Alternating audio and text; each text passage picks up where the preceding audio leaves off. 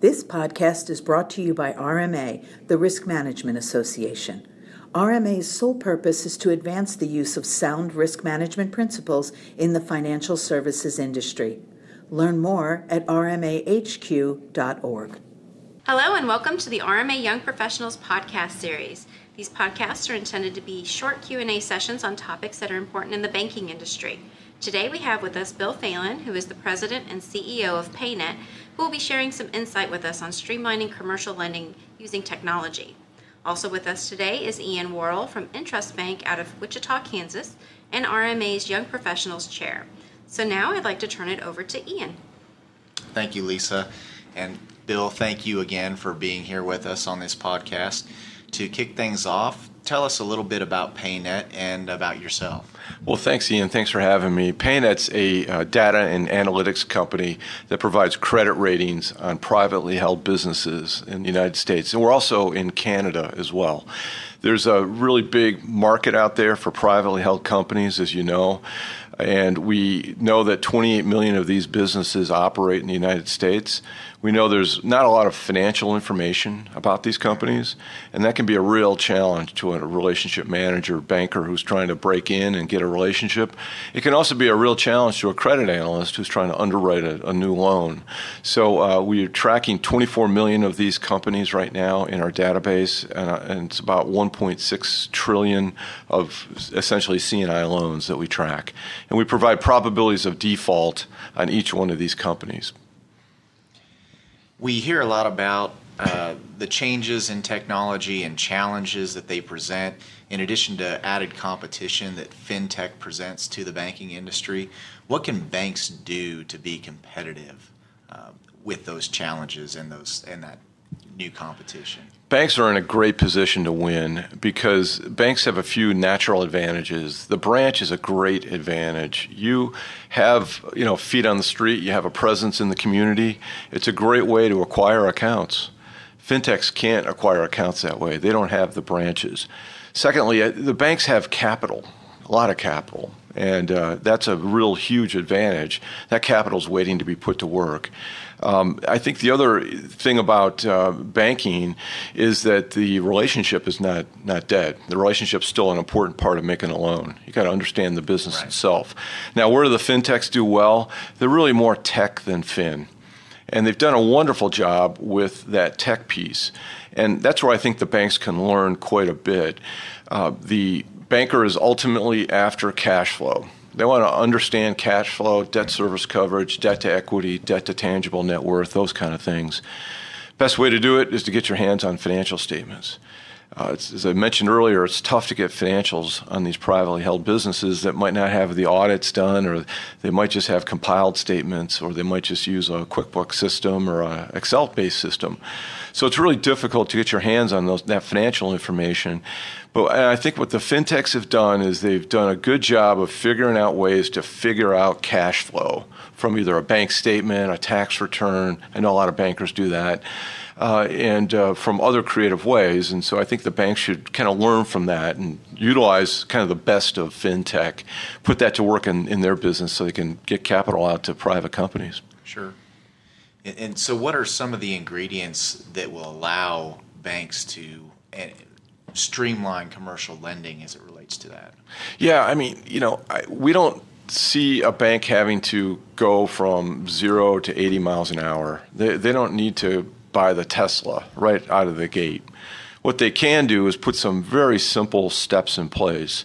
If you analyze the actual process of doing business with a privately held company, it starts with evaluating the loan by the RM. The RM has to identify the business and learn a little bit about that business and build a relationship with the owner to the point where the RM can gather the financial statements. That's a lot of work to get that relationship. And time. Yeah, it is. And it's a hard thing to do. So that's one issue. Another is then you have to go through an evaluation process of the business, and you might have the financials at that point if you got there, but now you have to put a package together, and you got to figure out what the loan package is going to look like. And that takes time from the RM as well. A lot of times that takes away prospecting time. Then from there, it goes to the underwriter, and the underwriter then has to go through an independent assessment to underwrite the loan. So if you look at that whole process, it can take anywhere from 120 to 150 days, and it can cost anywhere from $10,000 to $15,000 per loan application. Incredibly time-consuming, as you said, Ian, and very expensive. Very expensive. Yeah, and so what we recommend is that, and what we see a lot of smart banks doing is they're starting from scratch. They don't have their paper process now, and what they'll do is just put simple little tech in place. They'll put a portal out on the website.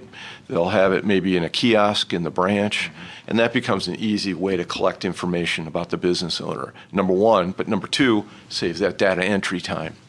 The second thing we see a lot of is putting decision engines in place. These are little software programs that can go out and they can actually pull a lot of information together. So instead of asking the business owner to pull that information, these decision engines and the software can do that for you. So you can go to credit bureaus, you can go to secretaries of state, you can go to get all kinds of information on public filings and public records. You can pull that financial information now back via technology through some software. And so all these things can shorten up that cycle, put those young, smart people in the bank to work doing analysis and doing credit decisions rather than data entry and working on manila folders. Right. Well, where do you see banks evolving over the next couple of years as it relates to this area of the banking world and how it's affecting banks? Yeah, well, I think business banking's been a somewhat underserved market. Our data shows that on a national basis that the originations activity to private companies is down 28% since 2008. And so there's quite a bit of opportunity out there to serve this market, very big credit market. So what we see is a lot of inbound calls from banks to sort this out and figure out what tech to put in place.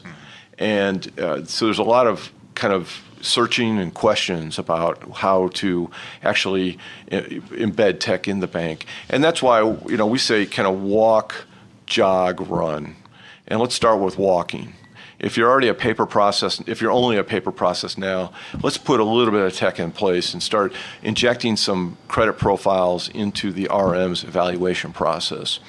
Let's put some tech in place to start to collect those financial statements, like from a QuickBooks system or a NetSuite system or a number of different technology systems where software can now be used to go in and grab the financial statements, the P&L, the balance sheet, and the statement of cash flow, secure it, put it in encrypted, and then send it over the internet with encryption on it to the banker. And you could even go so far as you can actually put the output, the ratios, you can actually get those spread automatically now. So these are enhancements to the process. I think the kind of ultimate is to put some artificial intelligence in there. It's not there yet. But, you will get a day where the credit models are really good today, and those things can make really good decisions on, if you got 1,000 applicants, you can take the 100 best ones and automatically approve them and the 100 worst ones and automatically decline them and spend your time on the gray area deals in the middle. Right. Spend your time and your money there. And so we see this evolutionary process starting first with simple tech, that walk, and then getting to that can maybe jog using some other tech to gather financial statements and maybe do ratio analyses, and then finally an out-and-out sprint or run using some AI to actually make some credit decisions. Sure. Obviously, we're talking about this as far as how it benefits the banks, saving time, saving money, helping streamline the process. Know that it also has an effect on how we can provide a better experience for our clients, our customers, in terms of those same things. Any final thoughts you'd like to share, or just things for our listeners? Absolutely. I think you hit the nail on the head there, Ian. The experience, right? We all know that we're strapped for time these days. It's so funny with all this tech. We think we have more time, but we have less time. So, and that's especially true for a business owner. The studies show that the business owner is typically thinking about their credit needs at 11 o'clock at night. Right. after they've put the kids to bed and had dinner, and so they're exhausted. And if you can make that experience easier, you could probably capture more business. We also have found that the demand deposit accounts capture rates are highest with the private business. So these are not self-funding, but you are capturing more demand deposits, more of the deposit base from the business owner than you are from other parts of the market. And so as Rick Parsons, guy wrote a book with RMA, and he'll tell you that the highest risk-adjusted return business for a bank is business banking, and that's got a very attractive return. We just got to figure out how to do it a little bit faster. Right. And the tech is there, and we'd be glad to help walk banks through that. Very good. Well, Bill, again, thank you for sharing, and appreciate all the insight. Thank you, Ian. Thank you, Bill. Thank you, Ian.